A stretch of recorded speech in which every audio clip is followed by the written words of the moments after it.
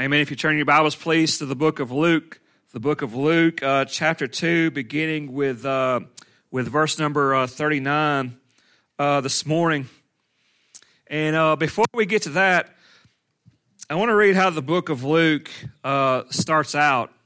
And in the first couple of verses, it says this: "Insomuch as many have undertaken to compile a narrative of the things that which have been accomplished among us, just as those who were from the beginning were eyewitnesses and ministers of the word, have delivered them to us. It seemed good for me also, having followed all these things closely for some time past, to write an orderly account for you, most excellent Theophilus, that you may be certain concerning the things that you have been taught." Luke, we know, was as a physician, and we get to see a lot of Luke in his work that he did because he was a follower in the missionary journeys of the Apostle Paul, and he was very instrumental in that work. And at some point in his life, he took the time to just sit down and write to someone named Theophilus. And we really don't know who he was or what his position was, but obviously we see that he was a believer in the faith. And Luke, as being someone who at his point had actually seen Jesus for himself, we're not really sure if that he was someone who followed Jesus from the beginning or not, but he knew of Jesus and he knew of the resurrection, and he had gotten to follow the disciples and he'd gotten to hear their teaching. And he says, "You know what, Theophilus, I think it would be good if you would just for a moment, for the certainty of your faith, that you really get to hear the stories, that you really get to understand that these things were true, that there were actually witnesses, that these things that you hear about Jesus, all these stories that you have been told by your various teachers are actually true. They actually existed in space and time. Jesus was actually a real person who walked upon this earth and who died on the cross and who rose again and appeared to the disciples and other witnesses as being alive and was seen as ascending to the Father." And what Luke wants us to understand and wants Theophilus to do, that it's one thing for us to hear stories. It's one of us to be taught things in Sunday school, in a church on Sunday mornings, but it's another thing for us just to take the time to look through the accounts of these Gospels and in our own hearts and in our own lives to just walk with Jesus. Wouldn't that have been a great thing? Wouldn't you love to have been alive back then? That you would actually have the opportunity to walk with Jesus, to see him as he was a baby there in the manger, as we talk through the Christmas season, and as we will see him this morning growing up as a young man, and to see him teaching on the mountain, to see him confront the Pharisees, to see him work all these healings. What a great thing it would have been for us to walk with Jesus. And so that's what I want us to do this year. I want us to walk with Jesus. And so as we study through Luke this year, I pray that not only we listen to these sermons that are taught in our time as we come together on Sunday mornings, but us in our scripture time will look at the Gospels and look at the book of Luke and see and imagine ourselves walking with Jesus and recognize him as someone who was real, who existed in a time in history, in space and time, and to get to know him for who he was and to encounter all the people that he encountered. Because as we look at Jesus, we see the example that he sets for what we ought to be in following God, that he was actually demonstrating in his life the character and the nature of God. And as we read those accounts about Jesus, we strive to be more like him. But as we see the people that he encountered, the sick and the lame and the demon-possessed, and even some of the Pharisees and some of the Sadducees and some of the disciples, we see more of ourselves. We see them in times like us struggling with their faith and struggling to know what it is that really God wants us to be, and struggling to find the will to live up to what God wants us to be as he teaches us things that seem foreign to the way that the world teaches us.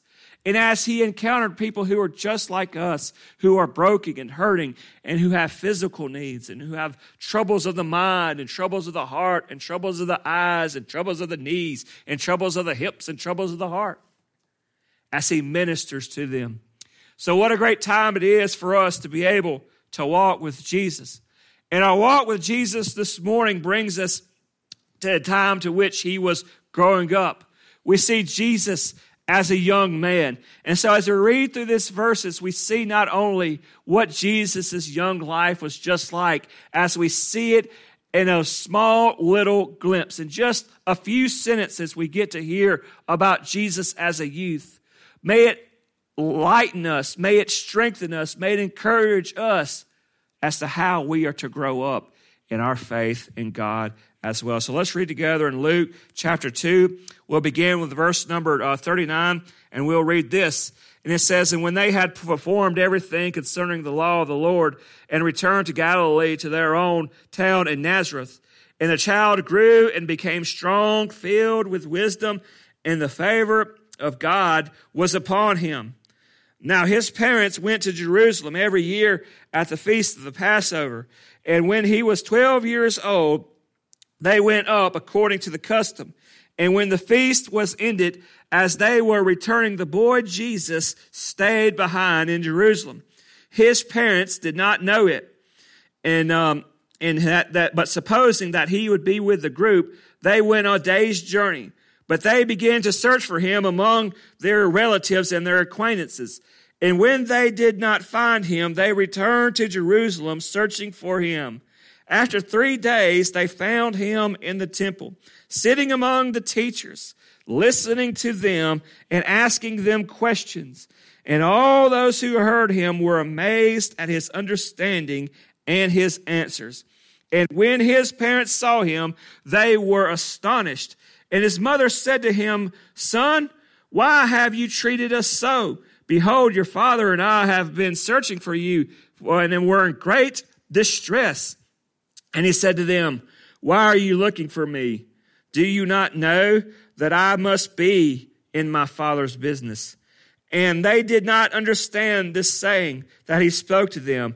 And he went down with them and came to Nazareth and was submissive to them. And his mother treasured up all these things in her heart. Let's pray. Heavenly Father, Lord, we just pray, Lord, as we come and approach your word, Lord, that your Holy Spirit will just come, Lord, and that you will teach us. Lord, that you will speak to each and every one of us here. Lord, that you will just cut through the chatter. Lord, you'll just cut through the noise. Lord, you'll just cut through all of the distractions. And Lord, that you'll speak to us. Lord, that each of us, Lord, will be tentative to what you have to say, Lord. Lord, that they're not listening to me this morning, Lord, but the words I speak are from you. In Jesus' name I pray. Amen. We see a few things about Jesus in these first scriptures that we read here this morning. The first thing that we see about Jesus is that he grew up. He grew up. Isn't that something about Jesus? We think about him as the Son of God, and we think about who he was there upon the throne, and we think about how he was the agent. He was the mechanism by which all of the world was created. And he knew all things, and he saw all things, and he had all power. But yet he humbled himself, and he came upon this earth, and he became a little baby, and he became a boy, and he had to grow. He had to grow just like you and I did. He had to grow. He had to learn to talk. He had to learn to walk. He had to learn not to stick his hand in the light socket. He had to learn all of those things. He had to grow.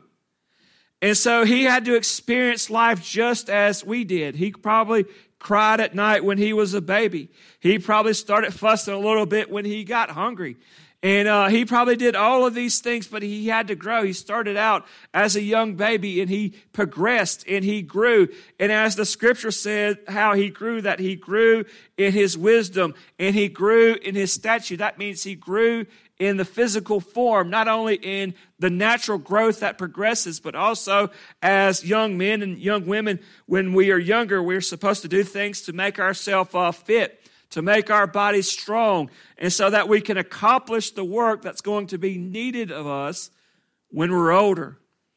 And so not only did he go through the path of taking apart physical growth, but he also went the part of mental growth. He said that he grew in wisdom. That means he went to school and he had to learn. Had to learn his ABCs. He had to learn his 1, 2, 3s. He had to learn his colors. He learned under his father the skills of carpentry, and he learned his mother the things maybe of manners and of things of the home. And so he grew in his wisdom and understanding. And just as it was for Jesus, it's important for us that we are always growing.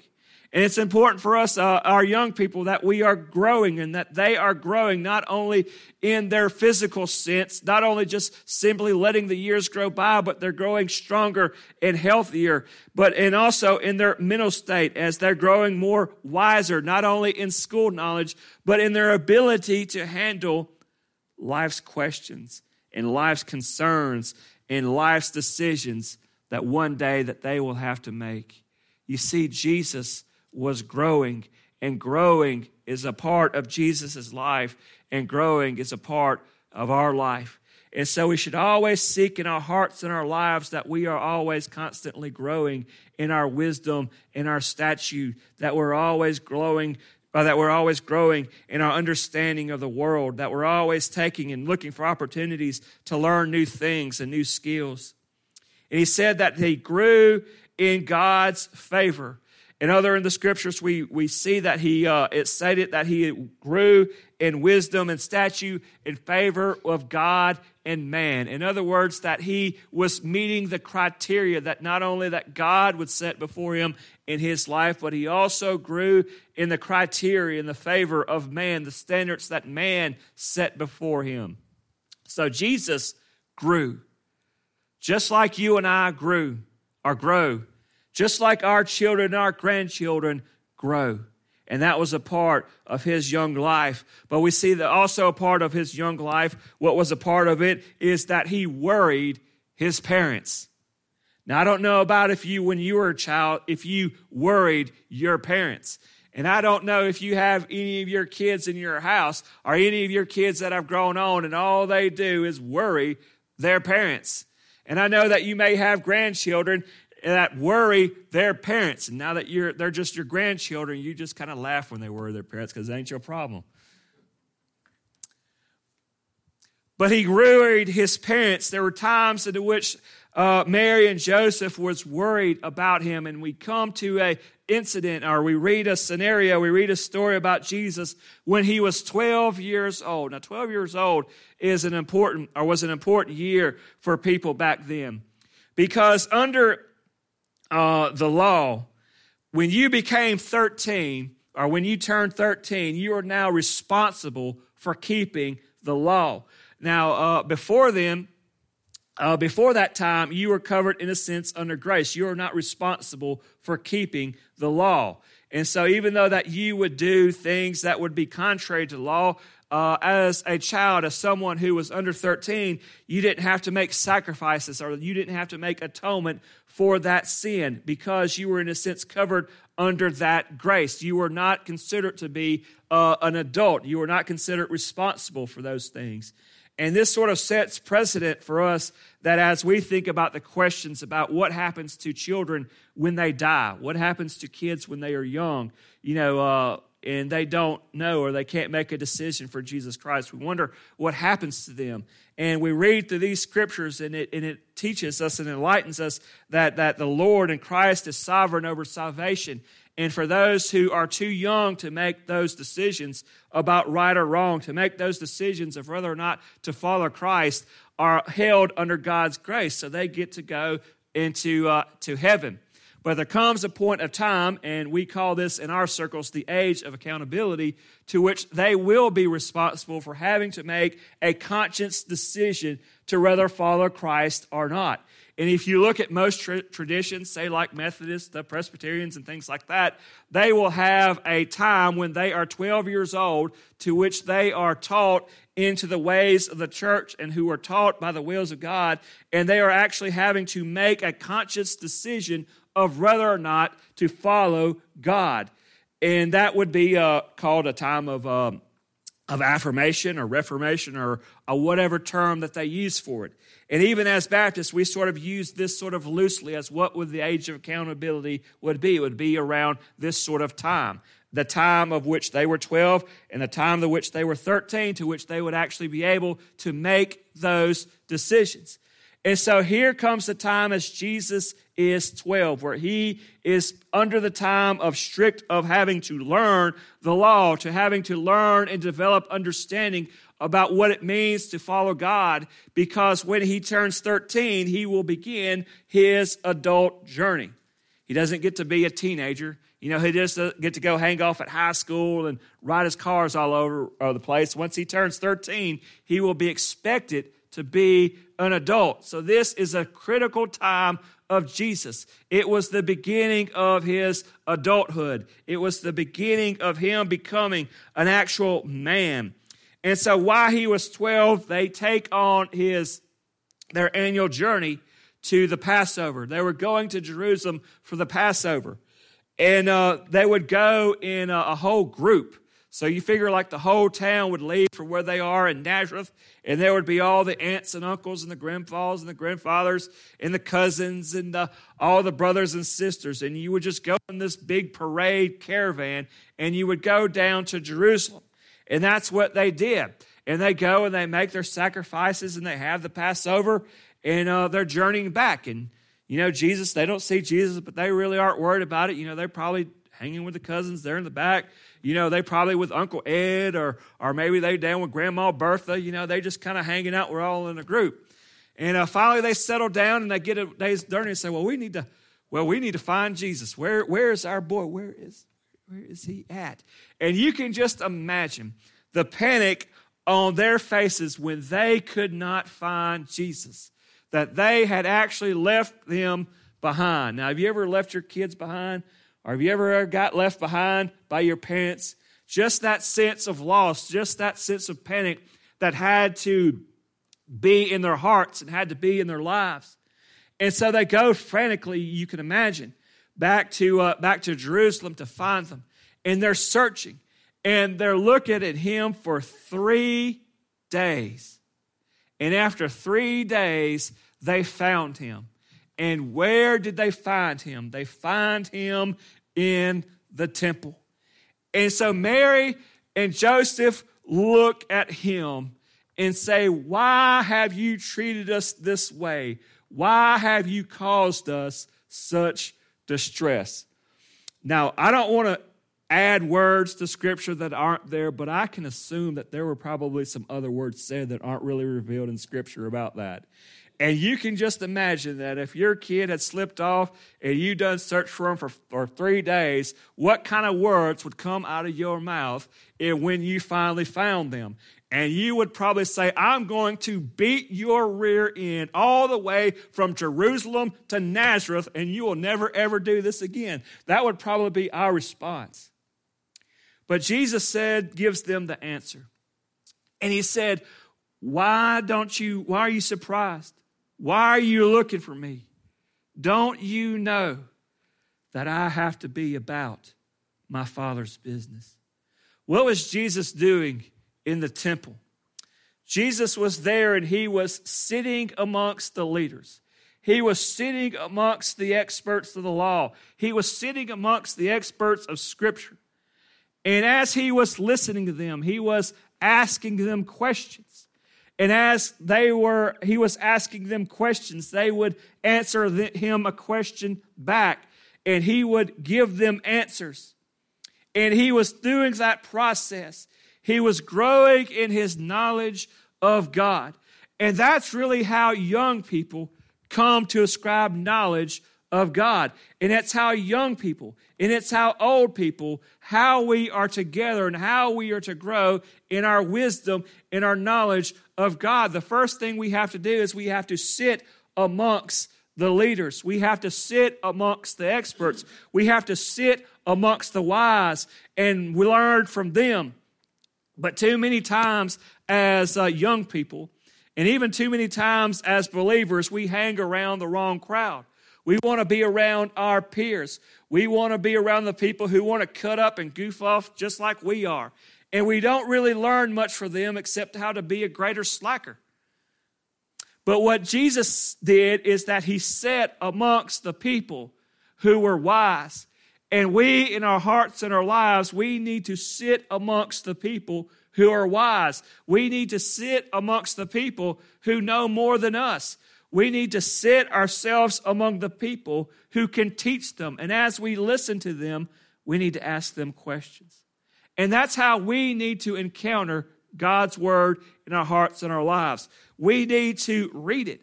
We need to read and take the personal time to actually read of the scripture.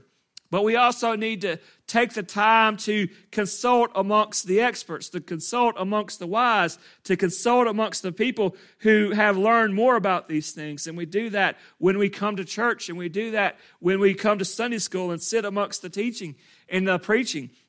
And we do that when we'll take out our study Bible, and as we take out other books and we learn from those people and as they teach us about God's word. And we also do it by not only learning those things, but also asking questions. And it's kind of some of the things that we don't really do as believers. That we'll read something about Scripture, and do we ever ask a question? What does that mean? What does that talk about? And sometimes we may ask a question, but we never really pursue its answer. We never really dig for that. But that was the process to which Jesus took to learn more about God's word. He wanted to grow in his wisdom and knowledge of what God had to say. And so he was going through this process of learning from the teachers. But then he was going through the process of also teaching the teachers. You know, once you get with a young person, and you may know a lot to teach them, but if you get around and y'all start discussing and y'all start answering and asking questions, a lot of times you'll learn something from them, won't you? And so it's important that this dialogue takes place, that we as older people, that we sit amongst the young people to teach them and to ask them questions and allow them to ask us, and that we hear each other and we grow from one another. And that's what he did. But he said, Mama, Daddy, don't you know I'm to be about my Father's business? You see, Jesus, in his insight, knew what his life was going to be all about. That he came down here to serve the Lord. That he came here to do only what God had told him to do. That he had his bucket list. He had his do list of things that God had for him to do. And his mind was set squarely and focused on doing those things. And Jesus, even though that he was the Messiah, and even though he is Son of God, his life purpose was no different than what your and our purpose in life ought to be. We're here upon this earth. Yes, we're here to grow in wisdom and stature and favor of God and man, but really what we're here on earth to do is to be about the Father's business. We are his servants, and we are to live our lives for his purpose. And so what would the Father's business be for us?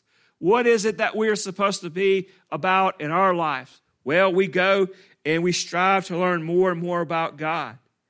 And we strive to live our lives in the way that God wants us to live them. We are conforming our hearts and our lives to the same image of our Creator, to the image of God that was displayed for us in Christ Jesus.